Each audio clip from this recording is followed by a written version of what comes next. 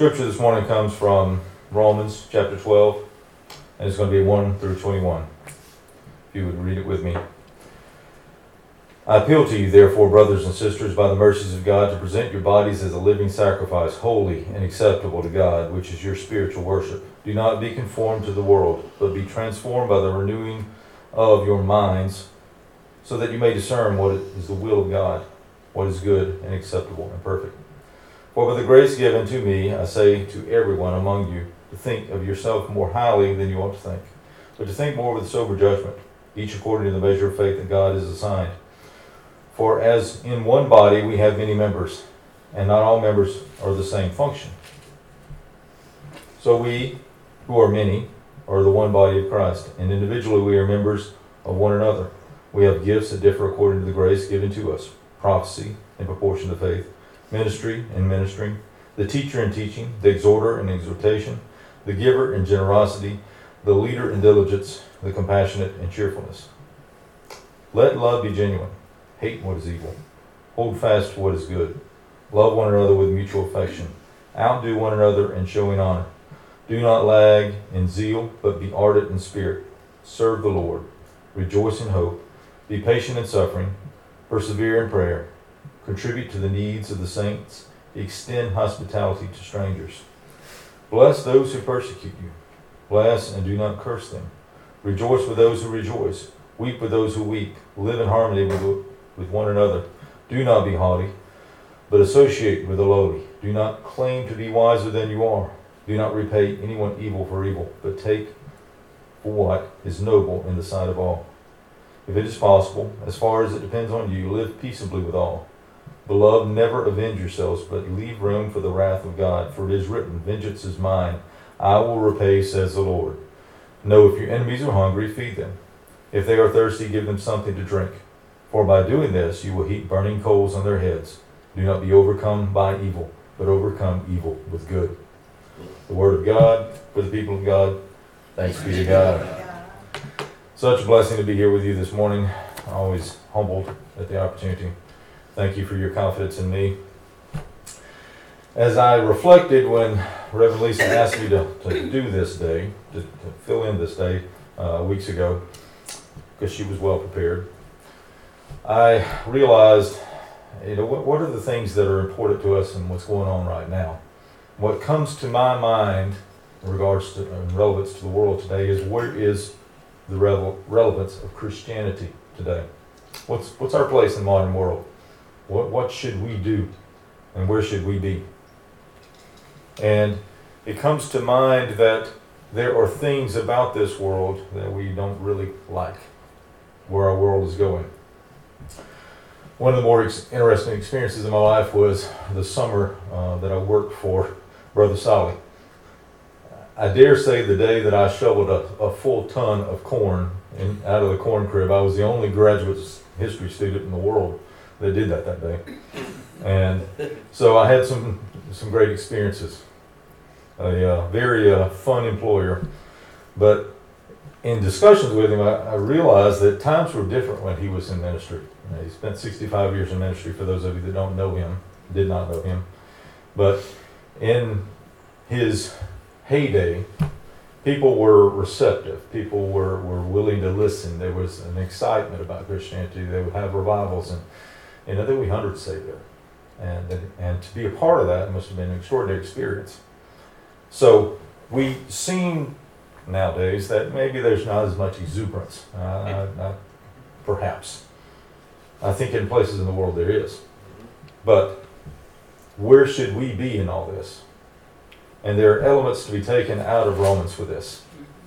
So, first, as it tells us in verse 1 through 3, we are not to conform. Doesn't mean that we have to be the stereotypical, non-Christian, stereotypical Christian. Doesn't mean that we have to live in a cave, live as a hermit. We don't have to come out on Sunday mornings, show up, and and run off and hide again. That's not what we're supposed to be about. We're not supposed to separate ourselves from the world. It is impossible. You live in the most marketed to society in history. And it is all around you, the influences. But it is what you do with it and how you process it that is the mark of a Christian. And we deal with persecution on different extremes. Sometimes it's very simple. Sometimes it's weird. Sometimes it's undesirable. Because that's how they perceive us. Undesirable sometimes. They don't want to see the Christian coming around because the Christian makes them feel uncomfortable. And so that doesn't mean that we should change. It's not a judgmental thing to live the right way. It just means that this is the proper example that we should set. We are exposed to elements, but again, we don't absorb it. We live in the world, but we're not of the world. Doesn't mean that we don't have moments where we drift away. Doesn't mean that we don't have hours or years that we drift away. But we must work ourselves back towards the light. We must live in the image that Christ has set for us. We are drawn naturally to the light. And the Bible refers to the light often, and not the darkness. And we should do that at every encounter. I think it's instinctive to be drawn to the light. I can remember as a child, I had a playground like none other. Most of y'all realize where my mother's property was, and it bumped up next to the heirs of the Crosby's property, and I don't think that they really cared that a kid went wandering through their forest often. So there was over 1,000 acres of playground there for me. And so I remember once, as a kid, a cow got out. So we went at night, me and Daddy with his old lantern, and we went after that cow. And I can remember how I was drawn to the light walking behind him, and how we are naturally drawn to the light. And Christ draws us like that. Christ draws us to the light, and we are to seek the light. We are to live in His image and never lose sight of the light. We do it in different ways. In verse 3 through 8, we are taught that we have certain skills. Students ask me often, who's the best president? That's a loaded question. But I can tell you my favorite was Theodore Roosevelt. And he had so many quotable things, and he had so many interesting facts about him. He was by far the most interesting person that ever became president. And he used to say often, do what you can, with what you have, where you at. And that's reflected in verse 3 through 8. Too often we try to compare ourselves. We wish for skills that we do not have and will not possess. But God will give us certain abilities that we need and the skill sets that are necessary for us to be able to achieve His will. Abilities based on need. Remember, Moses spoke with a speech impediment. Remember, everyone has challenges. You overcome that, God gives us the opportunities to overcome that, because He's going to give us what we need. He's going to get us through it, and going to give us what we need to be able to, again, achieve His goals. God compels us to use these skills to help our fellow man. There's no doubt from it. We are to use this to resist evil, fear, injustices, wherever they arise. Not simply just supposed to watch what's going on in the world and not be concerned about it. We should be concerned about it. We are supposed to be active. We're supposed to be in the world, again, not of the world, and we are supposed to do things that achieve justice. To think that we're powerless is wrong. Indifference to evil is evil. And if we truly love our neighbor, we should be concerned with injustices and immorality in the world. This is what doing to others is all about. And God's going to help us. God's not going to move that mountain for us, but He's going to show us how to build a shovel. And He's going to help us get that shovel busy. And we will get it done. But we have to get busy about it ourselves. He expects us to do that. Psalm 12 reads, because the poor are plundered and the needy gone, I will now arise, says the Lord. I will protect them who malign them, and the words of the Lord are flawless. God will help us. God is concerned. We should be concerned. We should love what is good. Verses 9 through 16 teaches us, I believe fully, that the Lord loves righteousness, and he loves justice, as it says in Psalms 11. I believe with my whole heart God is a God of justice. In Scriptures, in verse 9, it tells us, let love be genuine, hate what is evil, hold fast to what is good. Love is what we are. Love is a true mark of a Christian. And it's routinely preached. But by having true love, it gives us sympathy and empathy and not a judgmental perspective. Sympathy, let us remember, it's Greek. It means I suffer with you, I understand. Therefore, if we truly love, shouldn't we speak for the oppressed, the defenseless, the downtrodden, and the outcast? This might find you, by doing this, in uncomfortable circles of people, with uncomfortable opinions of you. Do it anyway. Let us not be diminished. Let us be reminded that Jesus spent most of his time with the downtrodden, with the oppressed, with the outcast in society. That's where we should be. We are to seek justice for these people, anywhere and everywhere. And wherever evil is, we are to speak up, and we are to help, and we are to assist. Martin Luther King reminded us that the arc of the moral universe is long, but it bends towards justice.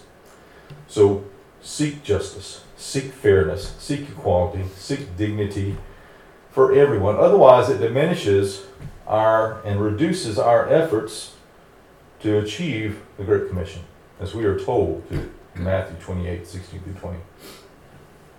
Because no one will take us serious if we don't have love. We are not to seek vengeance. Verses 17-20 tells us this is for God to sort out. We're not to be vindictive, not to try to make things even. Two wrongs don't make a right. Even if things have been committed against us, we are not to. There's no real way to do this, no real way to get even, and so we shouldn't even go there. But, as most versions of the Bible phrase it, we are never to avenge ourselves. But that doesn't mean, and we shouldn't confuse that with the fact that we should protect others from evil. We shouldn't speak up against evil. It is our responsibility to call evil out when it is being practiced, not to be silent. When darkness falls on our community, our nation, our world, we're not to be silent. Psalm 82 begs God to defend the weak and the fatherless, to uphold the cause of the poor and the oppressed. You can't run from that. And the problems that we have with poverty and so forth. In fact, the plight of the poor, I mentioned over 2,000 times in the Bible. It is a priority. We should be concerned about them. So we should speak up and we should act, and we should seek justice. Verse 21 is a hard one. It teaches us to destroy evil with good. And that ain't easy, as we well know. It's hard to do good things for people who have done bad. But it works that way. It works that way because it's an act of forgiveness. And we're supposed to practice forgiveness. It's a hallmark of being a Christian. Testify to the world how to handle those kinds of situations. How to diffuse the situation. Let God handle it for us, because it will happen in His due time.